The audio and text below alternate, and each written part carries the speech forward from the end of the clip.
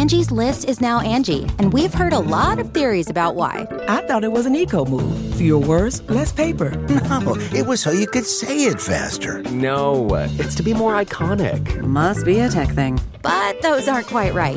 It's because now you can compare upfront prices, book a service instantly, and even get your project handled from start to finish. Sounds easy. It is, and it makes us so much more than just a list. Get started at Angie.com. That's ANGI, or download the app today. A tasty tomato crostata. From the kitchen table in New York City, here's Rachel Ray with Rach on the Radio.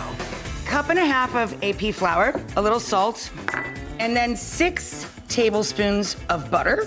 And then you knead the dough into a smooth dough. Wrap it in some plastic and throw it in the refrigerator. So then you take the crust, you roll it out. Meanwhile, take a bechamel and we add a little bit of cheese to it. Gruyere and Parmigiano Reggiano.